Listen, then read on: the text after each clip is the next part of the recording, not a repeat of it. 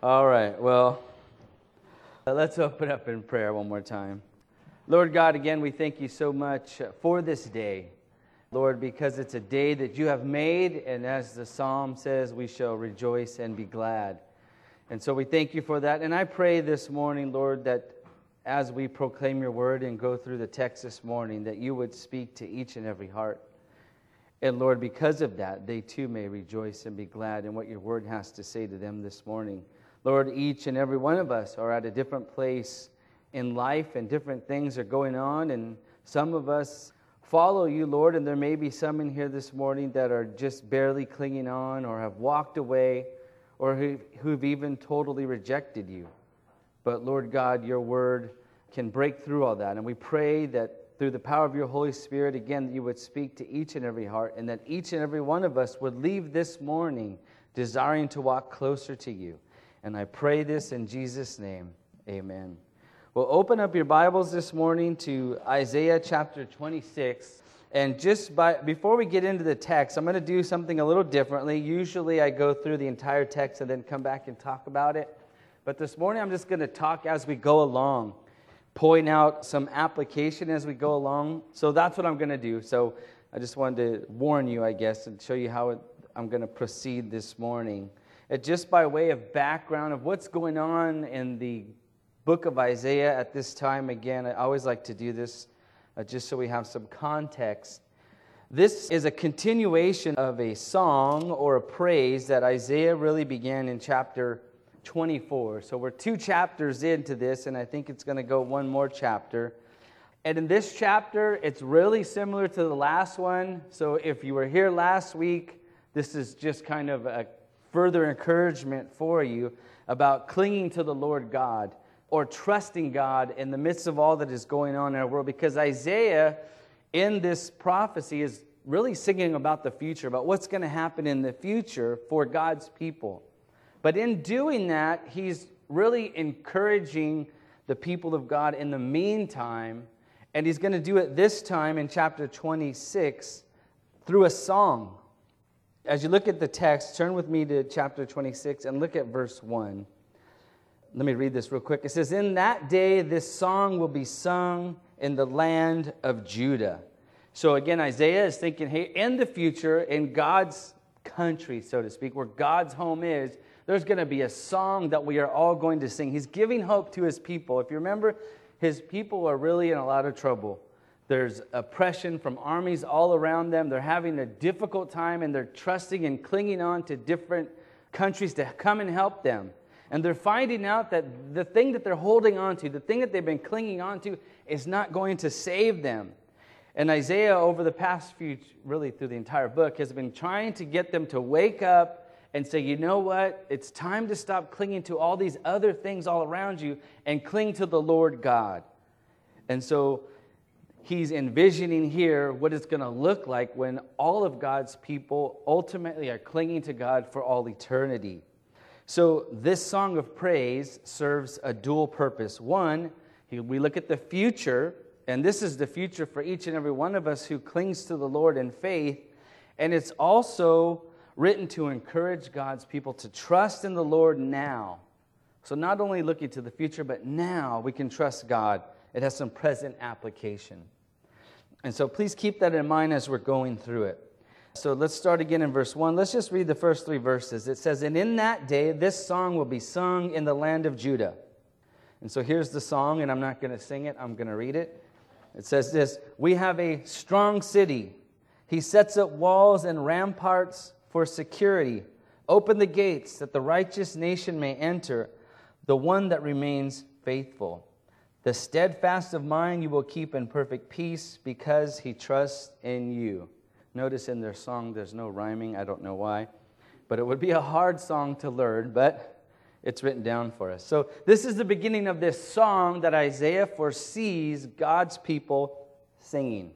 And again, it's a song of praise that is describing our future reality if you trust in the Lord. And let's look at what he's talking about here. In verses 1 through 2, he's talking about an eternal city. There's this strong city that has set up walls and ramparts for security.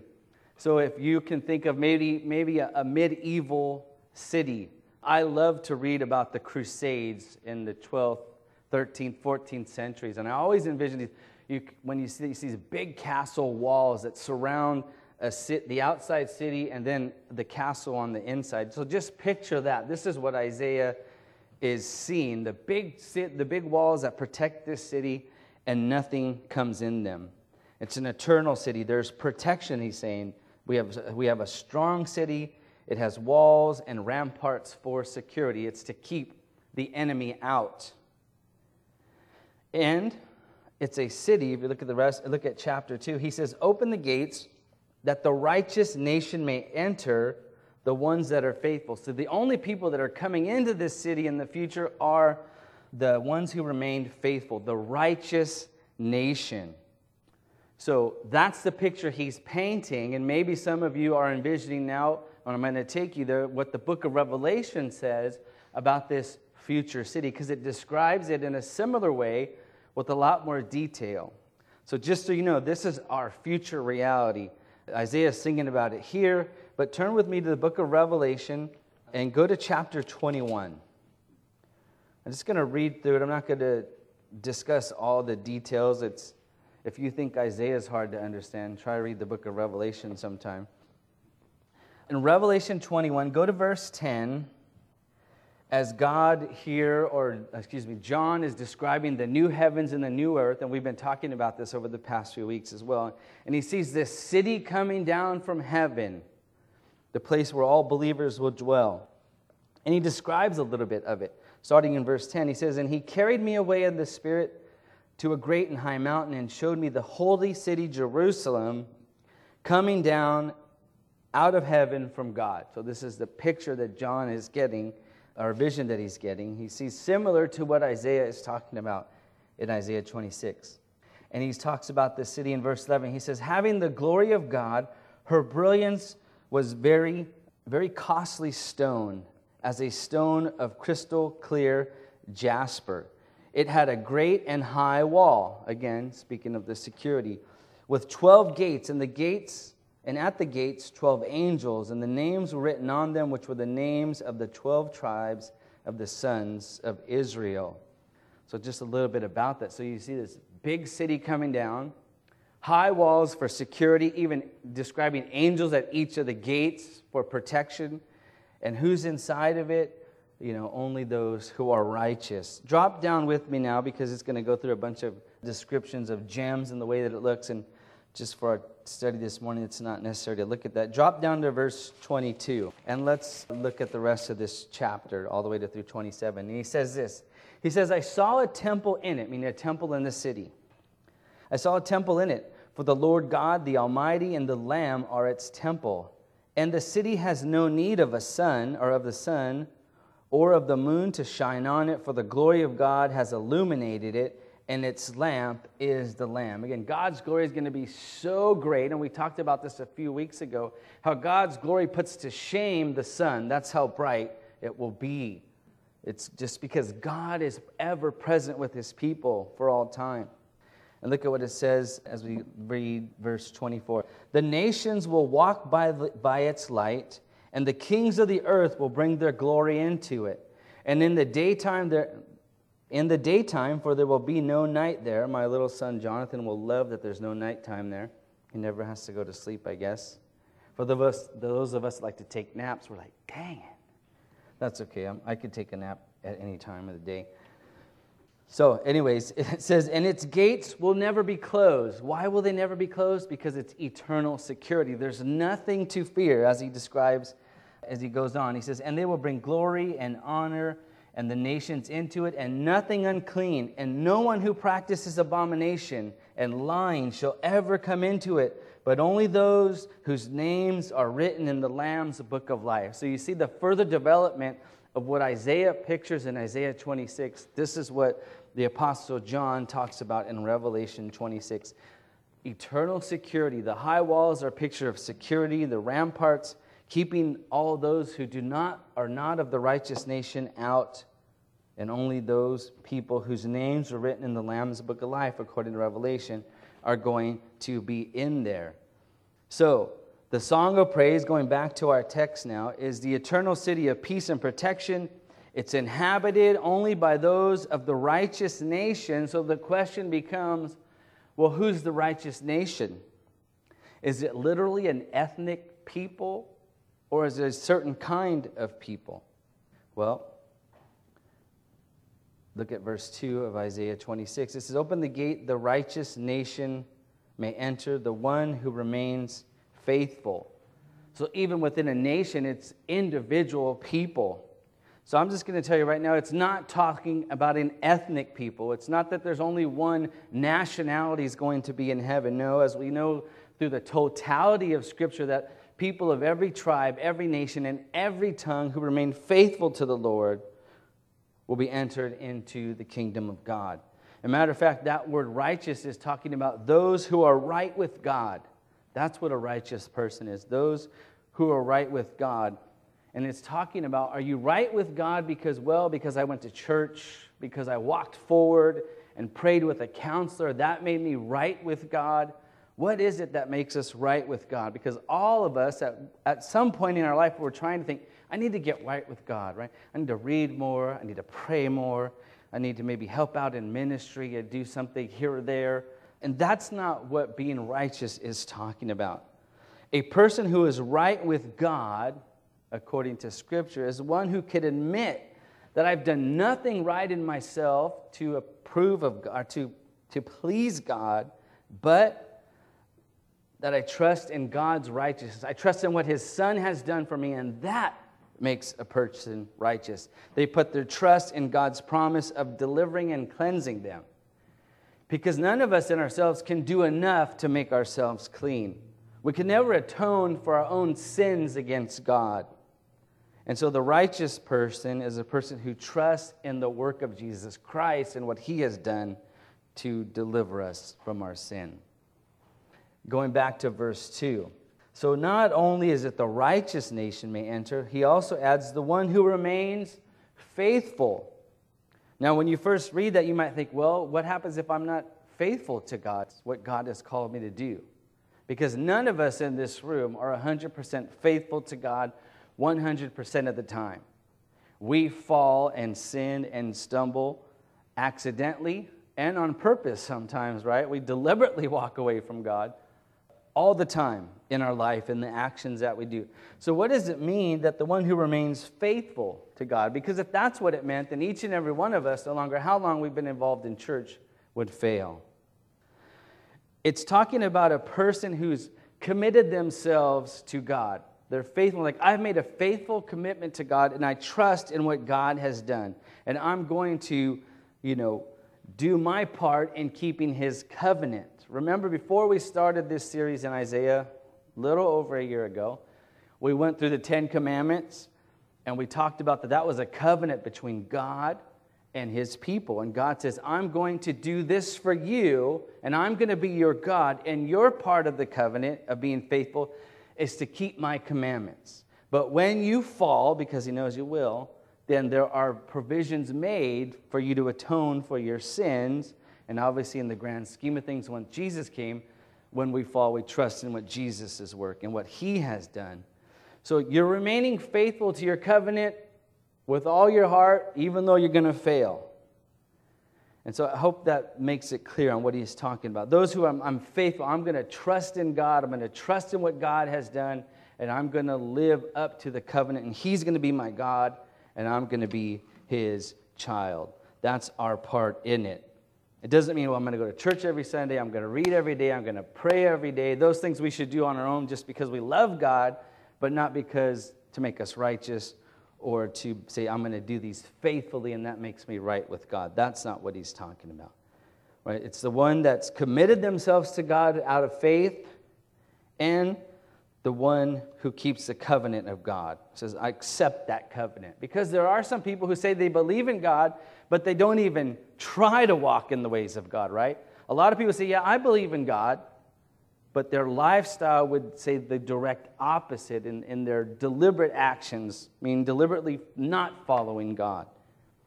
So the righteous nations are those who are right with God, the one that remains faithful with God. And verse 3 continues on, it says, the steadfast of mind you will keep in perfect peace because he trusts in you. That steadfast of mind is talking about an undeviating cast of our minds. Like, I'm focused on the Lord. I want to serve God the best that I can. It's a fixed disposition of trust. Like, I trust in God. Doesn't mean I follow him faithfully all the time when I don't mess up, but my trust is in him, not in my own works. That's the steadfast mind. They're steadfast in their trust of God. Right? It's not saying, well, I believe in God, but I'm going to do what I want to do, and I trust in what I want and I do, or I trust in what I do to the best of my ability. No. We have to understand, which we'll see in a few moments here, is that we can do nothing to please God except believe in him. All of our righteous acts do not please the Lord in regards to salvation. So a steadfast mind is someone who is fixed on God, trusting on God, clinging to God. Right? And the person that does that results in their mind being at perfect peace with God because they trust in God. So let me give you the flip side of that, because sometimes that helps us understand a little bit better. Turn with me to the book of James, and we're going to be in James just in the very first chapter, and looking at verses 6 through 8. James chapter 1, verses 6 through 8. And so this is talking about somebody who maybe doesn't have their mind focused on something. They're kind of double-minded. And he gives us a good description of this. He says, starting in verse 6 of James chapter 1, he says, "But he must ask in faith without doubting. For the one who doubts is like the surf of the sea, driven and tossed by the wind." So unstable, right? "For the body," wrong verse. "For the man ought not to expect that he will receive anything from the Lord, being a double-minded man, unstable in all his ways." So James is kind of giving us a picture of, hey, when somebody asks for something from God, and they're to ask believing that they will get it, not doubting. So that's similar to what Isaiah is talking about with the steadfast mind, is that they have a fixed disposition towards believing in God and not doubting him. All of us might know people in our life that they have one foot in the church and they have another foot out in the world, meaning the worldly ways, and they seem unstable. They can't get their life together. Sometimes they trust God, and then sometimes they trust on their own selves, their own things. Like, hey, I tried God, and now I'm going to try something else. Or I'm a Christian on Sunday, but Tuesday through Saturday, I do what I want. Or Monday through Saturday, I do what I want. And they're unstable in all their ways.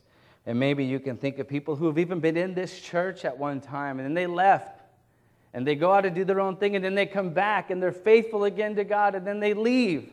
And their life, you can see the results of their life. It's just unstable, and they're not at peace with God. Their mind is not focused on God and God alone. They're double-minded. Sometimes they're in the world, and sometimes they're in the church. And that happens to even the best of us at times. Sometimes we're trusting in God for something, and sometimes we're trusting on our own strength, our own ability to do it. And we're unstable in all of our ways. So let's go back to our text now in Isaiah chapter 26. So what do we do in the meantime as we look towards this future and focus on God and cling to God? Isaiah has this conclusion in verse 4.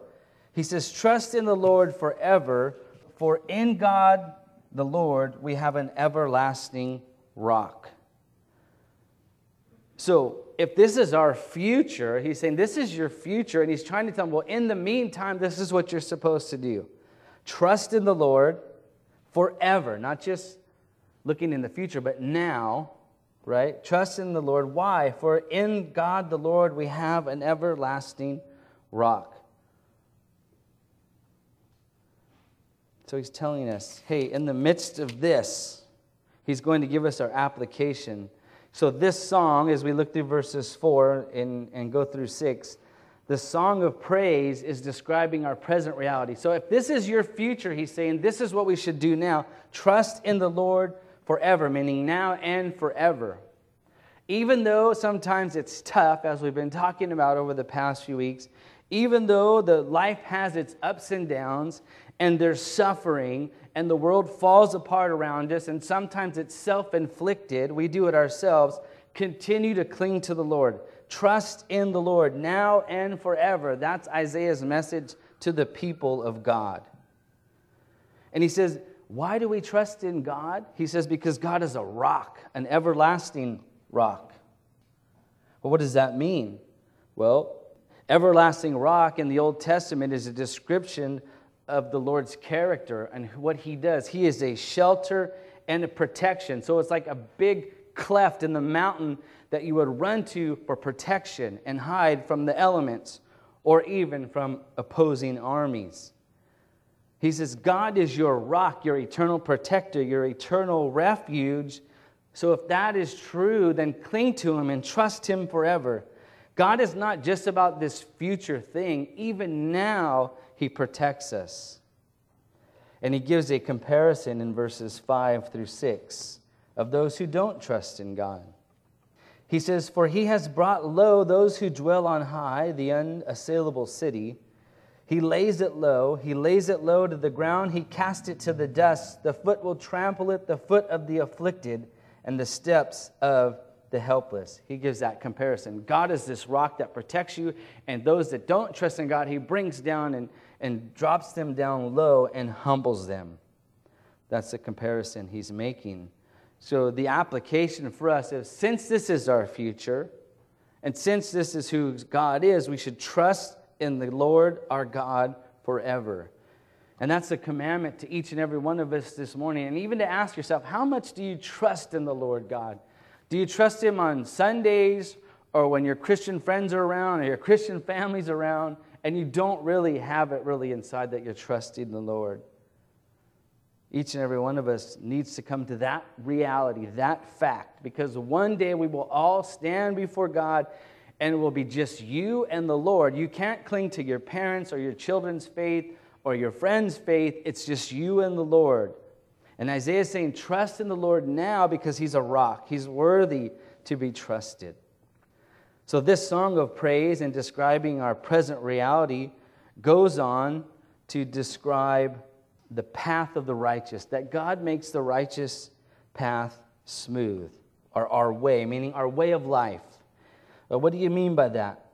Well, let's look at the text, starting in verse 7. The way of the righteous is smooth, so he's talking about the righteous, those who are right with God. O upright one, make the path of the righteous level. What are we talking about here? Now, this is speaking more of the Lord's character than the actual path, because each and every one of us can attest that our path in life has probably not just perfectly smooth. Has it? Maybe some of you are blessed in that way. Our life is riddled with pain and suffering and ups and downs and highs and lows. That happens to each and every person. So he's not really speaking about that. He's speaking again more to the Lord's character than the actual path. Now, the path or the ground back then, or in the area that he's speaking about, was not level. There would be, we'd be walking up the path and then you would walk down.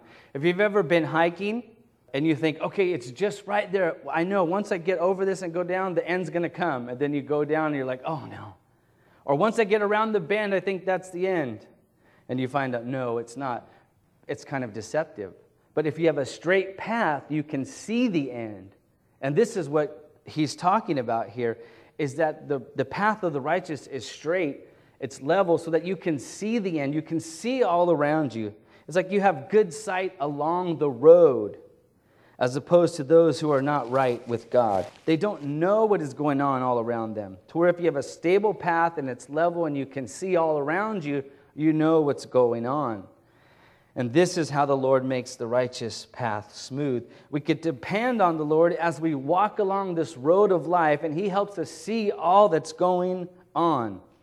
I'm thinking of yesterday, me and my wife, Mindy, we went out hiking in Laguna, because on the app it said Laguna was going to be high 70s, low 80s, which is a lot better than high 90s, low 100s in the Inland Empire. Well, that's by the beach, not when you're hiking in the canyon, which is what we did. And as we're walking this, we're like totally dying because it's like 90-some degrees. It's 12 in the afternoon, and we were doing that. I'm like, okay, if we just get over this, I think that's the end. And it wasn't, because it was like, I told her, oh, my chest is hurting. And she immediately thought, oh my gosh, you're going to have a heart attack. Stop right now. Drink water, drink water. But I just meant like, when you exercise really hard and your lungs are like, that's what I meant. But for the rest of the way, she was just staring at me like I was going to have a heart attack the whole time. And I freaked her out. She says, don't say your chest is hurting. Say that your lungs are hurting. I go, well, my lungs are in my chest, aren't they? I don't know. But again, the point is we didn't see what was coming around the bend. But if the path is straight and it's flat and you can see it, it's a little more easier in life. And this is the idea that Isaiah is saying. It's not that life is going to go smoothly, because it doesn't.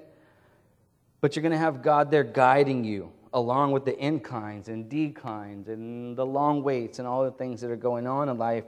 That's the promise. And that's why he's saying you can trust God now in the midst of this, because the Lord makes your paths smooth. So the Song of Praise describes our present reality. Let's go to the next point in verses 8 through 9. So this song describes, it's our present reality. It's our responsibility to walk this path in obedience. To walk this path in obedience. Look at verse 8. He says, indeed, speaking of the righteous along the path, while following the way of your judgment, speaking to God, O Lord.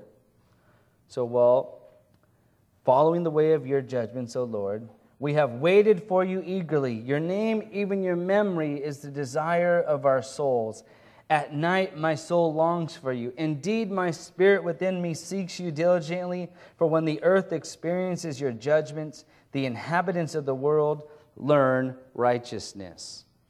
So there's a few things I want to point out here in our responsibility to walk this path. It's number one, we walk this path that the Lord has given us in obedience to Him. All His ways. And I mentioned this earlier, that there's people that say they believe in God, but they won't walk in His ways. They're walking in the ways that they want to walk. And here Isaiah is saying, we follow the way of your judgments, O Lord. That's what the righteous person does. They walk in obedience to what God calls them, or how He calls them to walk. And again, it doesn't mean you walk in perfect obedience, because Scripture tells us we will sin. And when we sin, we have an advocate to forgive us. So it's the desire, it's the, we're focused on God and we're trying to walk in obedience. We're committed to following Him in obedience. So our responsibility, again, is to walk this path, walk in obedience. But not only that, walk it eagerly for the Lord, or wait eagerly for the Lord to move in your life. Look at the text again. At the second part of verse 8, he says, we have waited for you eagerly. Your name, even your memory, is desire of our souls. As you're walking along this path of life, we should be looking for the Lord, waiting eagerly for the Lord to move in our life. We don't get off the path because God's not moving and we're going to do it our way. No, we're going to walk in obedience and wait for God to move.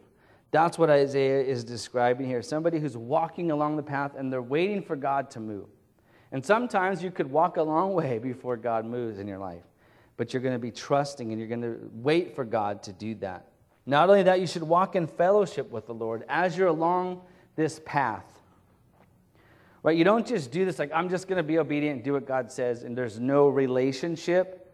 You see, Isaiah is describing that there's this longing, there's this desire of his soul to have fellowship with God. Some of us can have a faith that is just a said faith, and there's no real relationship with God. We're just going through the motions. We come to church, we sit down, we sing. I got 4 songs, a sermon, 2 more songs, and I'm out of here. And there's no life in you. Have you ever met a Christian or someone that says they're a Christian and there's no excitement or joy for the Lord in their life? Now, I'm not saying we all have to be, hyper Pentecostal and shouting and jumping up and down. But doesn't knowing the Lord give you some excitement or some joy? I know we all have different personalities. But Isaiah is saying, do you eagerly desire to spend time with the Lord? Do you eagerly desire to worship the Lord, to walk with the Lord? And if you don't, why don't you? Why do you not desire to pray to God, to worship God, to spend time in His Word, to spend time with His people? That's a question each and every one of us has to ask ourselves. Why do we have no desire to do those things? It could be that you don't really have a relationship with the Lord and you don't really know Him. You're just walking this path, going through the motions. And so we need to walk in fellowship with the Lord. Don't coldly walk alone this path spiritually. I think that's what Isaiah is getting at here. Let's move along.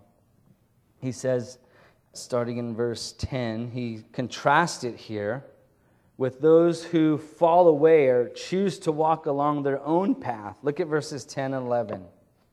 He says, though the wicked is shown favor, he does not learn righteousness. So there's the contrast. The one who follows God along the way will learn righteousness.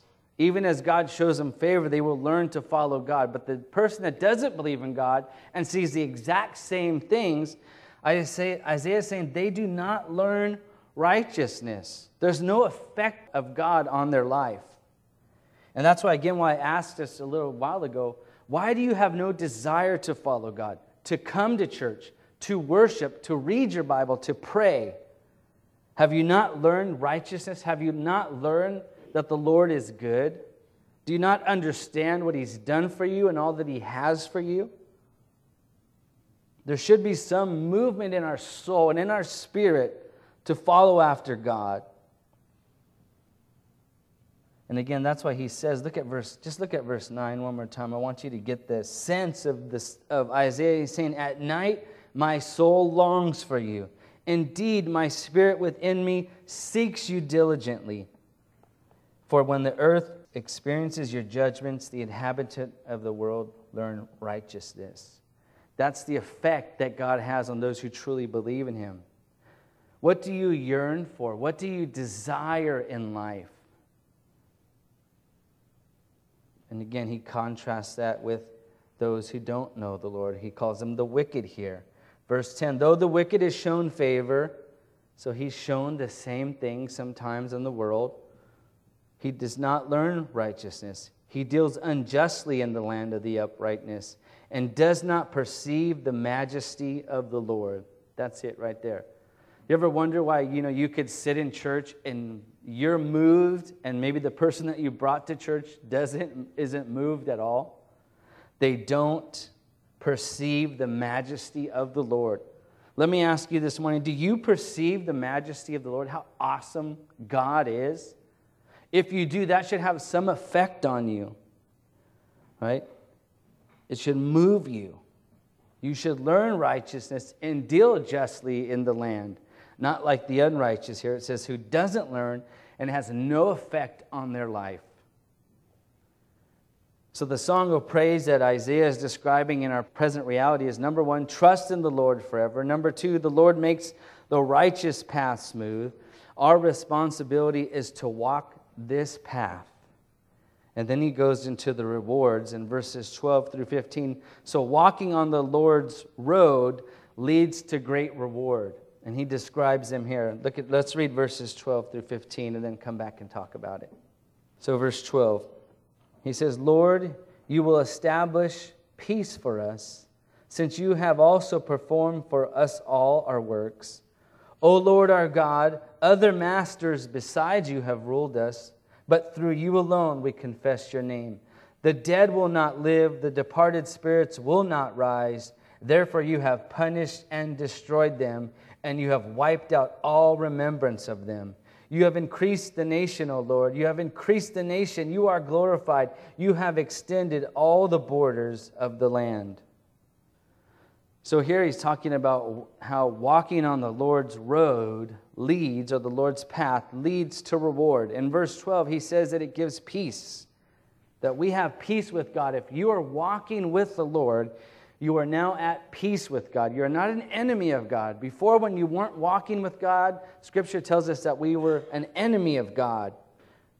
But now we are at peace with God. And that's what he's talking about here, that the Lord will establish peace for us. It's obviously we don't have peace in this world, but we have peace with God. And I believe that's what he's talking about here. So not only will your reward be peace with God as you walk along the path, but verse 13 tells us that we will praise his name. That's meaning that we will confess the name of the Lord because we've seen his faithfulness to us on the road of life. He says, we've had other masters. We have other things that control us, other things that we've given our life over to, but through experience of the Lord, we confess his name. Each and every one of us goes through that in life. There are certain times where something controls us other than the Lord. But we come back to God going, you know what? God is the better master than all these things. Again, the righteous learn this and turn to the Lord, where the unrighteous doesn't. And they still allow other things to control their lives. Other people, hobbies, jobs, whatever it may be, relationships. Those things control them so much so that they miss out on all that the Lord has for them. They're finding their fulfillment or trying to find all their fulfillment in all these other things. And those are the things that have mastery over them in their life and prevent them from seeing God and who God truly is. And therefore they cannot praise the Lord God because of it. And he contrasts this in verse 14 when he says, the dead, meaning those who do not know the Lord, will not live. The departed spirits will not rise. Therefore you have punished and destroyed them. You have wiped out all remembrance of them. Those who choose to walk along their own path, this is the destination for them. He's describing it here. Moving on to verse 15 now. Walking on the Lord's road leads to great reward because we bless the Lord because of it. We bless his name. He says, you have increased the nation, O Lord. You have increased the nation. You are glorified. You have extended the borders of the land. The reward of walking with the Lord is that, you praise God, you confess him, and you glorify him with your life. That is a reward that we have. Not all people do that. Some people will never glorify the Lord their entire life. That's a great reward, that you get to praise the creator of the universe. And he accepts that praise. We need to think about that when we're worshiping. We're not just singing to the worship team or to the people around us. We're actually standing before the Lord God and glorifying him. That should move you as well. Emotionally, I think that should move you. You're praising the creator of the universe. I don't know what you picture, and I've said this before. I always think of the Wizard of Oz. Like God is he's greater than the great and powerful Oz, obviously. But that's what I picture, a big throne room that I can't see him, but I'm standing before him with all of you, and we're praising just this big throne, and God's there somehow, some way. That's the picture that we get. Like we're standing before the Lord God, blessing the Lord our God. Verses 16 through 19, as we move along, talk about that we learn humility. You might not think of that as a reward, but it is a reward. Staying humble, not being prideful, is a reward that God gives us. Look at verse 16 through 19. He says, O Lord, they sought you in distress. They could only whisper a prayer. Your chastening was upon them. As the pregnant woman approaches the time to give birth, she writhes and cries out in her labor pains. Thus we were before you, O Lord. We were pregnant, and we were writhed in labor. We give birth, as it seems, only to win, and we could not accomplish deliverance for the earth, nor were inhabitants of the world born. What he's describing here is their inability to save themselves and to deliver themselves. He says, we give birth to win. We can't provide deliverance for ourselves. Walking with the Lord helps you realize how unworthy you are and how humble you should be that God would even come to you and call you to be his child. It should remind us of our inability to save ourselves and how thankful we should be for what God has given each and every one of us. So walking on the Lord's road leads to great reward, not only in staying humble, but giving us a resurrected life. Look at verse 19. He says, your dead, meaning God's dead, those who are of His, will live. Their corpses will rise. You who lie in the dust, awake and shout for joy. For your dew is as the dew of the dawn, and the earth will give birth to the departed spirits. It's talking about resurrection there. He is saying walking with the Lord results in a resurrected life in the end. Once you die, it is not forever. Isn't this what the Apostle Paul told us in 1 Thessalonians? Turn there with me. Chapter 4, look at verse 13. 1 Thessalonians chapter 4, verse 13. In talking about dying, he says this, but we do not want you to be uninformed, brethren. So he's instructing the church about something. About those who are asleep. Right? So those, he said, I don't want you to be uninformed about the dead. People that have died. So that you will not grieve as do the rest who have no hope. So he's talking about believers who have died. He says, for if we believe that Jesus died and rose again, even so God will bring with Him those who have fallen asleep in Jesus. For this we say to you by the word of the Lord, that we who are alive and remain until the coming of the Lord will not precede those who have fallen asleep. For the Lord Himself will descend from heaven with a shout, with the voice of the archangel and with the trumpet of God, and the dead in Christ will rise first. Then we who are alive and remain will be caught up together with them in the clouds to meet the Lord in the air, and so we shall always be with the Lord. Therefore comfort one another with these words. Just like Isaiah here in chapter 26 is comforting those who hear this song, Paul is saying the same thing. He's saying, you know what, we're going to be resurrected again. If we happen to be alive at the Lord's second coming, then those who have died first will rise from the dead, and then we will join them and meet the Lord in the air, and forever we will be together with the Lord and with our loved ones who have died before us. That's the great reward that we have.